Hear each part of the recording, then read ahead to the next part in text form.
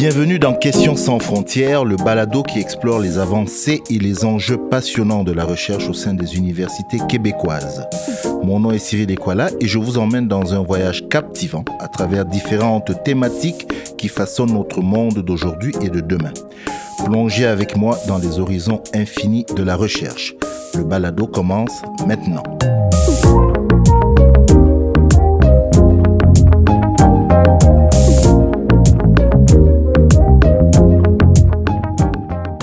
Aujourd'hui, nous discutons de la place du numérique en éducation. J'en parle avec 3 experts chercheurs du milieu universitaire québécois. Je commencerai par Madame Christine Hamel, professeure titulaire et vice-doyenne aux études, Faculté des sciences de l'éducation de l'Université Laval. Bonjour. Bonjour. Merci d'être avec nous. Monsieur Patrick Charland, professeur titulaire au département de didactique de l'UQAM, co-titulaire de la chaire UNESCO de développement curriculaire et directeur de l'Institut d'études internationales de Montréal. Bonjour, merci d'être là. Bonjour, merci de l'invitation. Monsieur Robert David, professeur agrégé au département de psychopédagogie et d'andragogie de l'Université de Montréal, spécialisé dans la formation des enseignants et des enseignantes à l'intégration des ressources numériques aux pratiques pédagogiques. Merci d'être là. Merci de l'invitation.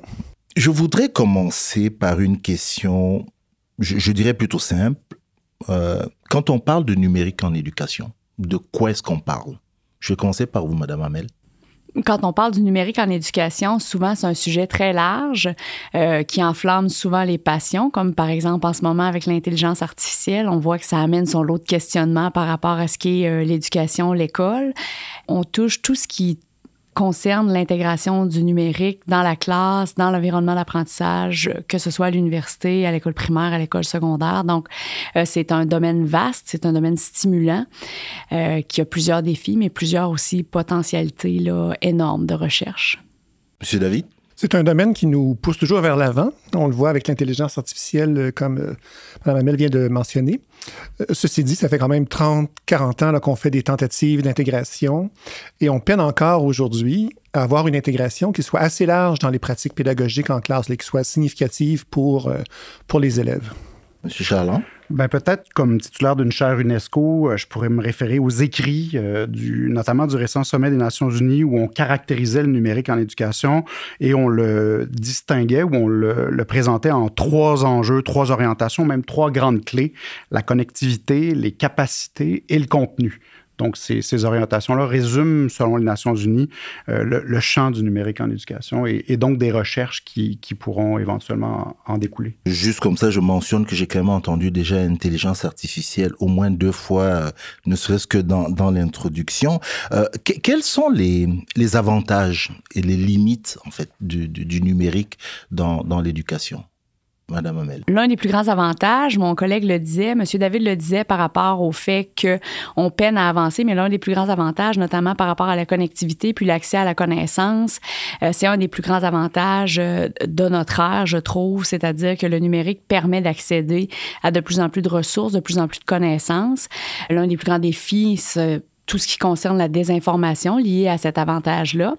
Un autre avantage, c'est vraiment pour l'apprentissage, à mon sens. On parlait tantôt d'alphabétisation puis de lien avec tout ce que la Charte de l'UNESCO puis l'ONU, tout le monde préconise. Bien, l'alphabétisation, c'est aussi un enjeu de fracture numérique. On peut accéder aux technologies. Oui, tout à fait.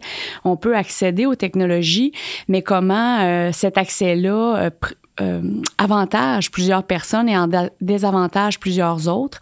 On a vu une accélération importante par rapport notamment à l'accès à des ressources de vidéoconférences dans les classes, dans l'environnement universitaire, mais pour lesquelles, à certains endroits, ça a été qu'une reproduction de ce qu'on faisait à l'avant de la classe, c'est-à-dire qu'on a enseigné de manière très magistrale, peu importe le niveau scolaire. Donc, on en demeure avec des pratiques qui sont assez questionnantes, qui ne permettent pas de vraiment utiliser le plein potentiel de plusieurs outils. Mais on a vu que les gens étaient capables de s'adapter rapidement, alors qu'on entendait dans les années précédentes que les gens ne pouvaient pas intégrer le numérique, ne pouvaient pas s'adapter. Je trouve que la pandémie a été un beau tremplin pour montrer qu'on en était capable. À titre d'exemple, depuis 20 ans au Québec, on a un projet qui s'appelle l'École en réseau, dans lequel on place les petites écoles de village qui n'ont pas accès à toutes les ressources. On les place en réseau pour travailler en classe, pour que les enfants aient des interactions avec des enfants de même niveau niveau. Et il y a 20 ans, tout le monde se demandait à qui je parlais dans mon ordinateur parce que j'étais seule dans mon bureau, alors qu'aujourd'hui, rapidement, on accède à des personnes, des ressources. Mais il faut se questionner sur comment on va le faire puis comment il va réellement avoir un potentiel d'apprentissage. Donc, pas seulement une reproduction de l'école ancienne, mais un potentiel d'interaction qui va permettre d'accéder à des ressources, de les critiquer, de les comprendre, puis un potentiel qui va être un potentiel vraiment émancipateur pour les apprenants. Je ne sais pas, M. David, si vous voulez rajouter quelque chose, mais elle a évoqué, peut-être en complétant, elle a évoqué un aspect, la relation enseignant-apprenant. Et je me disais de manière, de manière concrète, comment l'influence du numérique se manifeste. Les principes d'apprentissage ne changent pas, si on veut, dans une classe. Hein. C'est des choses qui ont évolué avec le temps. Cependant, ce que ces technologies viennent changer, surtout depuis l'avènement de l'Internet, c'est l'accès à l'information. Et quand on parle d'information, on parle d'information écrite, mais de plus en plus d'information vidéo. C'est ce que les jeunes consomment essentiellement. Alors, tout ça, ça pose un défi en classe sur le plan de la relation parce que notre source de connaissances ou notre source de savoir dépasse le cadre de la classe. Et ça pose aussi des défis, je dirais, quant à la capacité des élèves à se concentrer sur un certain nombre d'informations parce que tous les dispositifs qui sont à leur disposition, je pense ici principalement aux jeunes, donc tous les dispositifs qui sont à leur disposition favorisent justement le passage d'une information à une autre dès que l'on a un peu une baisse d'intérêt. Donc, les enseignants en classe doivent conjuguer avec ces phénomènes des élèves qui sont très informés, qui ont de l'information qui est extrêmement riche à l'extérieur et qui cherchent aussi à avoir toujours accès à une information qui est extrêmement stimulante. Alors ça, c'est quelque chose qui modifie le rapport. À l'opposé, ceci dit, les enseignants ont des outils maintenant qui vont les aider ou qui pourraient les aider à mettre en place une perspective plus inclusive. Je pense par exemple aux outils qui permettent de questionner les élèves, d'aller chercher les réponses de tous les élèves, à des outils qui permettent de leur offrir des rétroactions pendant qu'ils sont sur la tâche. Et ça, la recherche suggère que ce sont des pratiques qui sont susceptibles d'être très efficaces sur le plan des apprentissages. Donc, la relation se modifie. La classe, effectivement, éclate. Et là, on parle surtout du primaire et du secondaire. Évidemment, quand on arrive dans l'enseignement supérieur, toute la question de l'apprentissage hybride, toute la question de l'apprentissage à distance vient modifier aussi considérablement la relation. Puis faire éclater le temps de classe, là, ce qui n'est pas simple. Et ce qui, à mon avis, est le dernier chevron dans tout ça, là, si on porte un regard vers l'avant, c'est ce que l'on appelle les tuteurs qu'on va dire intelligents, ou en tout cas basés sur l'apprentissage machine ou l'intelligence artificielle générative. Et là, on risque de voir des changements importants dans la capacité des dispositifs numériques à offrir des rétroactions ou une forme de guidance en fonction du processus d'apprentissage de chaque élève. Alors ça aussi, c'est un élément qui va empiéter, si on veut, sur les savoirs ou sur les compétences du personnel enseignant. Je note que vous avez dit « on risque ». Donc c'est vraiment ça présentait un peu comme une limite, une éventuelle menace peut-être. Monsieur Charland, là-dessus? Pour rebondir sur la question des systèmes tutoriels intelligents, c'est vraiment une tendance qu'on observe un peu partout dans le monde. La Chine travaille beaucoup sur ce genre d'interface-là, où on est capable, là, en temps réel, de comprendre la charge cognitive, des enjeux cognitifs, émotionnels des apprenants, puis de donner différentes rétroactions aux élèves. Cette rétroaction-là est un enjeu extrêmement et une variable extrêmement importante dans la recherche en sciences d'éducation. C'est montré comme étant une des variables pour lesquelles on a le plus d'efficacité. D'où l'émergence d'un certain nombre de jeux vidéo éducatifs qui, souvent mêlés avec les technologies du numérique, font partie de certains courants de recherche ou en tout cas de certaines attentions pour la recherche parce que ces jeux-là sont capables de donner de la rétroaction presque 60 fois par seconde aux différents apprenants. Donc, c'est un domaine qui certainement est en émergence à l'égard de ce que vient de dire mon collègue. Je voudrais vous garder la parole, M. Charland. L'implantation de ces technologies éducatives, elle a un coût. On le sait. On sait que tous les systèmes éducatifs de par le monde, je sais pas, ne s'y prêtent sûrement pas de la même façon. Et ça pose le problème. Madame Mel a fait allusion à l'accès aux technologies. Quelque chose qu'on ne peut pas ignorer. Qu'est-ce que vous en pensez? Comme vous le dites, la révolution numérique peut être une arme à double tranchant. On peut d'une part promouvoir et transformer les systèmes éducatifs au bénéfice des apprenants, mais on peut aussi, puis on l'a vu pendant la COVID notamment, exacerber les inégalités sociales et compromettre même certains résultats d'apprentissage par différents enjeux ou par différentes contaminations là, dans certains médias numériques. On a mené beaucoup de travaux en Afrique francophone. On s'est intéressé à l'analyse puis aux études du curriculum, des systèmes éducatifs dans une vision ou dans une perspective très globale. Et on observe cependant que partout, peu importe les moyens, peu importe les investissements, tous les systèmes éducatifs de la planète investissent et développent des technologies éducatives. On observe partout beaucoup de débrouillardise et selon l'accès aux technologies, selon l'accès et les enjeux de connectivité, les utilisateurs, les acteurs de ces systèmes-là vont être capables de finalement utiliser le numérique pour améliorer autant que bien que se peut la relation éducative et je dirais la relation pédagogique. On a observé par exemple dans des travaux au Niger, en République démocratique du Congo ou même chez mon collègue Olivier Arvizet dans des camps de réfugiés, l'utilisation de WhatsApp par exemple dans les téléphones avec des petits panneaux solaires où on recharge les téléphones, des communautés d'apprentissage, des communautés de formation de formateurs où, au final, on a, sans passer par des ordinateurs qui sont un peu le médium qui a été mis de l'avant, notamment par l'initiative One Laptop Per Child, on est arrivé à finalement générer par le numérique des dynamiques d'apprentissage fort intéressantes et pertinentes. Ceci dit, pour répondre aussi à votre question, les systèmes éducatifs ne s'y prennent pas tous de la même manière. Il y a des enjeux de connectivité, des capacités, des contenus qui sont complètement variés d'un système éducatif à l'autre.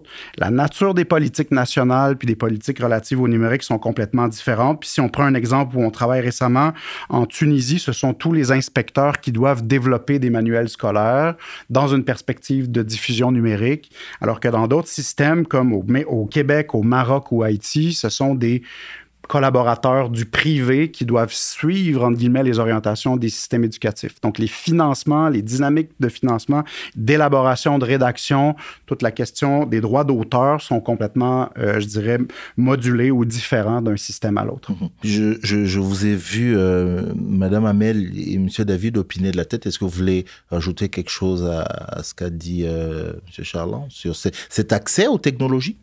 J'ajouterais simplement, et pour l'avoir entendu là, chez nos étudiants là, qui proviennent du continent africain, c'est la préoccupation culturelle aussi. Alors évidemment, les contenus ne sont pas toujours formatés ou propices à l'usage des outils dont on parlait il y a quelques secondes. Ceci dit, c'est aussi les contenus qui préoccupent, parce que évidemment, ce sont des contenus qui sont en grande partie d'origine anglo-saxonne. Ce qui est un défi ici également au Québec, mais ce qui est un défi évidemment pour le continent africain. Donc, il y a ce souci que les contenus, que les stratégies de formation soient adaptées aux cultures locales. Avec ces différentes transformations là, technologiques de l'enseignement et même dans l'enseignement, quelles sont les différentes possibilités de recherche qui sont offertes à un étudiant? Madame Amel, tenez.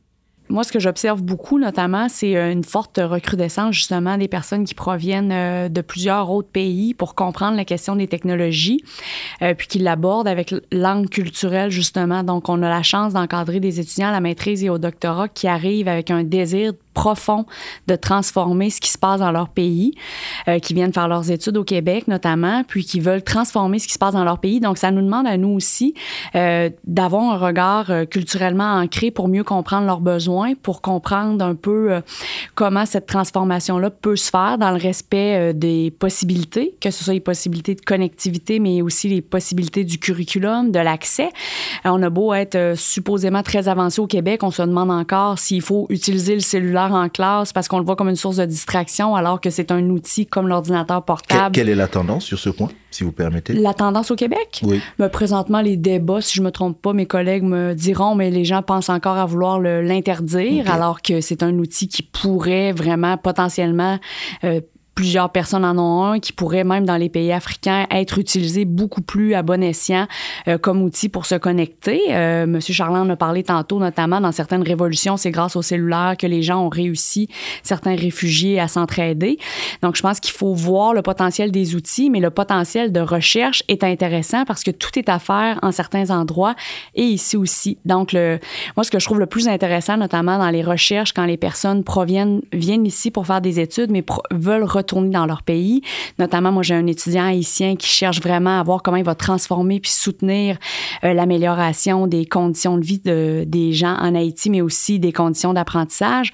Bien, on n'arrive pas avec un modèle très nord-américain d'implantation. Tu sais, on essaie de voir qu'est-ce qu'on peut faire, puis c'est quoi le potentiel avec les technologies disponibles là-bas, comment on peut adapter les outils, puis comment ce qu'on appelle les meilleures pratiques peuvent être utilisées, mais tout en respectant le contexte dans lequel l'étudiant va faire son étude, puis dans lequel il y a une situation d'apprentissage à étudier, dans lequel le numérique va être utilisé. Donc, pour moi, c'est ça le grand luxe qu'on a par rapport au numérique en éducation, c'est de s'attarder au contexte très culturel des personnes qui veulent venir faire des études ici, venir chercher une certaine expertise. On a une expertise très forte au Québec dans les universités sur l'usage du numérique, mais qui veulent redonner à leur communauté puis retourner pour aider leur communauté à avancer à ce niveau-là. Donc, moi, c'est un potentiel très, très riche que je vois se déployer actuellement là, et qui m'intéresse beaucoup. Là.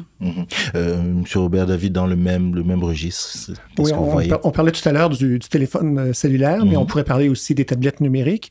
Et tout l'enjeu ici, c'est la question est-ce que les élèves ont le droit d'apporter des appareils qu'ils possèdent à la maison? Et le problème, c'est que l'enjeu, c'est pas tant de les apporter que de savoir quoi faire avec ces appareils une fois qu'ils sont en classe. Et c'est là que les enseignants et les enseignantes craignent que ça serve plutôt à distraire les élèves. Alors, c'est un gros défi de développement professionnel. Et c'est un défi que je vois, ou c'est un questionnement que je vois chez les étudiants gradués là, qui viennent étudier ici. Ils essaient de comprendre comment se fait le développement professionnel ici, quels sont les défis que l'on rencontre parce qu'on en a plusieurs, des défis qui sont partagés, pour tenter de voir comment, dans leur contexte, avec les législations, les systèmes éducatifs, comment ce développement professionnel pourrait être soutenu dans leur pays pour qu'on parvienne à faire un usage des technologies qui sont disponibles dans leur contexte. Monsieur Charland? Bien, écoutez, je reçois beaucoup d'étudiants qui viennent dans mon bureau en début de master ou de doctorat et qui disent ou qui se posent la question « qu'est-ce qu'on peut faire comme projet de recherche? » Comme didacticien, j'ai tendance souvent à caser un peu tout ça dans le triangle didactique, à savoir, pour faire une recherche en sciences d'éducation, on peut s'intéresser à l'apprenant, on peut s'intéresser à l'enseignant, on peut s'intéresser au contenu ou aux différentes relations entre ces différents domaines-là. Donc, dans le cadre du numérique, je pense que ce triangle-là est pertinent, mais on doit mettre une emphase peut-être particulière sur l'environnement, l'environnement d'apprentissage dans lequel, dans le cas d'une plateforme, par exemple, on peut aussi s'intéresser et apporter un regard. Pour ce qui est de l'Afrique de l'Ouest, puis je voudrais insister là-dessus, il y a de nombreux enjeux éducatifs qui sont actuellement soulevés. Il y a différents défis. Le numérique peut certainement contribuer à en atténuer certains aspects. On a des nouveaux programmes qui, partout dans la sous-région, sont en élaboration et de nombreuses questions se posent par rapport au contenu qu'on va mettre dans ces programmes-là, d'y renouveler. Et dans le numérique, ça amène des questions sur le numérique, la programmation ou l'intelligence artificielle. Il y a des nouvelles modalités de formation des enseignants qui doivent en découler. Et donc, en termes de projets de recherche, les perspectives sont nombreuses sur qu'est-ce qui est efficace en termes de formation d'enseignants. Je rappellerai que les Nations unies, il y a très longtemps, avaient vu venir la pénurie, mentionnaient qu'il y avait 60 millions d'enseignants qu'on devra trouver d'ici 2030. Et à cet égard-là, toute la question de la formation des enseignants est fort pertinente. Puis évidemment, il y a du nouveau matériel pédagogique, des guides pédagogiques, des environnements numériques sur lesquels ces contenus-là, ces manuels-là et ces guides-là sont diffusés, qui amènent une série de questions de recherche. Donc, les enjeux sont autant d'études à mener dans des perspectives diverses. Et l'étude du numérique en Afrique de l'Ouest est certainement une thématique extrêmement porteuse dans la recherche en sciences d'éducation contemporaine. Vous êtes d'accord, tout se joue sur le fameux triangle dont il a parlé. J'avais pas cette prétention-là. Que tout se joue. Tout se joue. Disons que c'est comme il a dit, Mais il y a un élément qui est important de rappeler, c'est que la recherche sur les effets du numérique sur les apprentissages suggèrent que c'est mitigé. En fait, les effets sont mitigés et la constante, c'est que les effets sont toujours déterminés par les pratiques pédagogiques qui sont associées aux usages du numérique. Donc, il ne s'agit pas simplement d'avoir accès à beaucoup d'informations ou à des outils qui permettent, par exemple, de communiquer à distance ou de collaborer à distance. Par contre, si on associe des outils numériques à une pratique efficace de questionnement ou si on associe le numérique à des pratiques de rétroaction, que ce soit parce que les enseignants font des rétroactions ou éventuellement parce que des tuteurs qu'on voudrait intelligents soient en mesure d'offrir des rétroactions, c'est là qu'on peut voir une valeur ajoutée. Alors, c'est toujours le danger dans le numérique de le voir pour ce qu'il est uniquement, alors que c'est un défi d'intégration, d'où l'importance de la formation initiale ou du développement professionnel. Parce que ces étudiants, notamment les étudiants africains, notamment Bénin, Côte d'Ivoire, Sénégal, Cameroun, on l'a dit, c'est vraiment l'accès d'abord, à ces technologies-là. Alors, quand ils nous regardent, nous ici, du côté du Québec, qu'est-ce qu'ils pourraient venir étudier dans le numérique en éducation qui pourrait avoir un impact chez eux? Vous avez déjà plus ou moins abordé ça, mais de manière concrète, qu'est-ce qu'ils pourraient faire?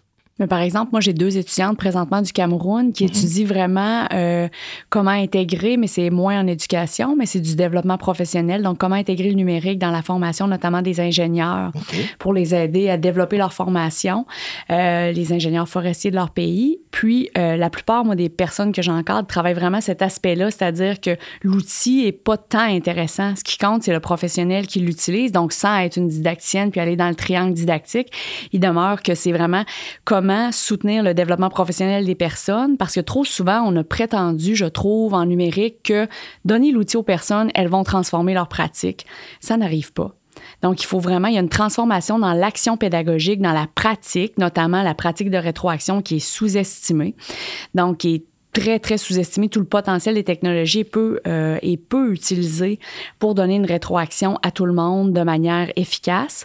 Mais il y a tout ce volet-là, je trouve, notamment, qui est très recherché par les étudiants qui proviennent de l'Afrique, mais aussi de l'Amérique du Sud et de l'Amérique centrale pour vraiment transformer leur système éducatif. Donc, moi, c'est davantage dans ce volet-là où les gens viennent vers moi, c'est-à-dire comment transformer la pratique, puis créer des dispositifs pour les formateurs qui vont aider à améliorer l'enseignement supérieur dans leur pays, des choses comme ça.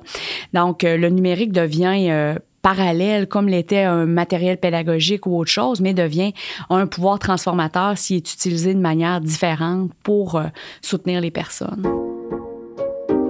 On arrive à la fin de notre épisode. Là, on va bientôt se quitter et je voudrais qu'on termine sur une note peut-être plus personnelle. Vous avez, au cours de vos carrières, rencontré des étudiants, notamment internationaux. Puis, je voudrais entendre chacun de vous sur un étudiant ou une étudiante venant éventuellement d'Afrique de l'Ouest qui vous aura marqué. Pourquoi et comment? Si vous pouvez partager ça avec nous. Tenez, Monsieur Robert David, à vous. Je pense à Bosco, par exemple, qui s'intéresse actuellement à tout le travail de développement professionnel qu'on doit faire pour que les pratiques pédagogiques se transforment. Alors lui, sa préoccupation, il arrive de la République démocratique du Congo. Sa préoccupation, c'est d'une part la vision pédagogique qu'on a, donc comment on peut la transformer à l'aide du numérique, mais surtout comment on peut parvenir à aider les enseignants et les enseignantes dans leur quotidien à y parvenir en classe.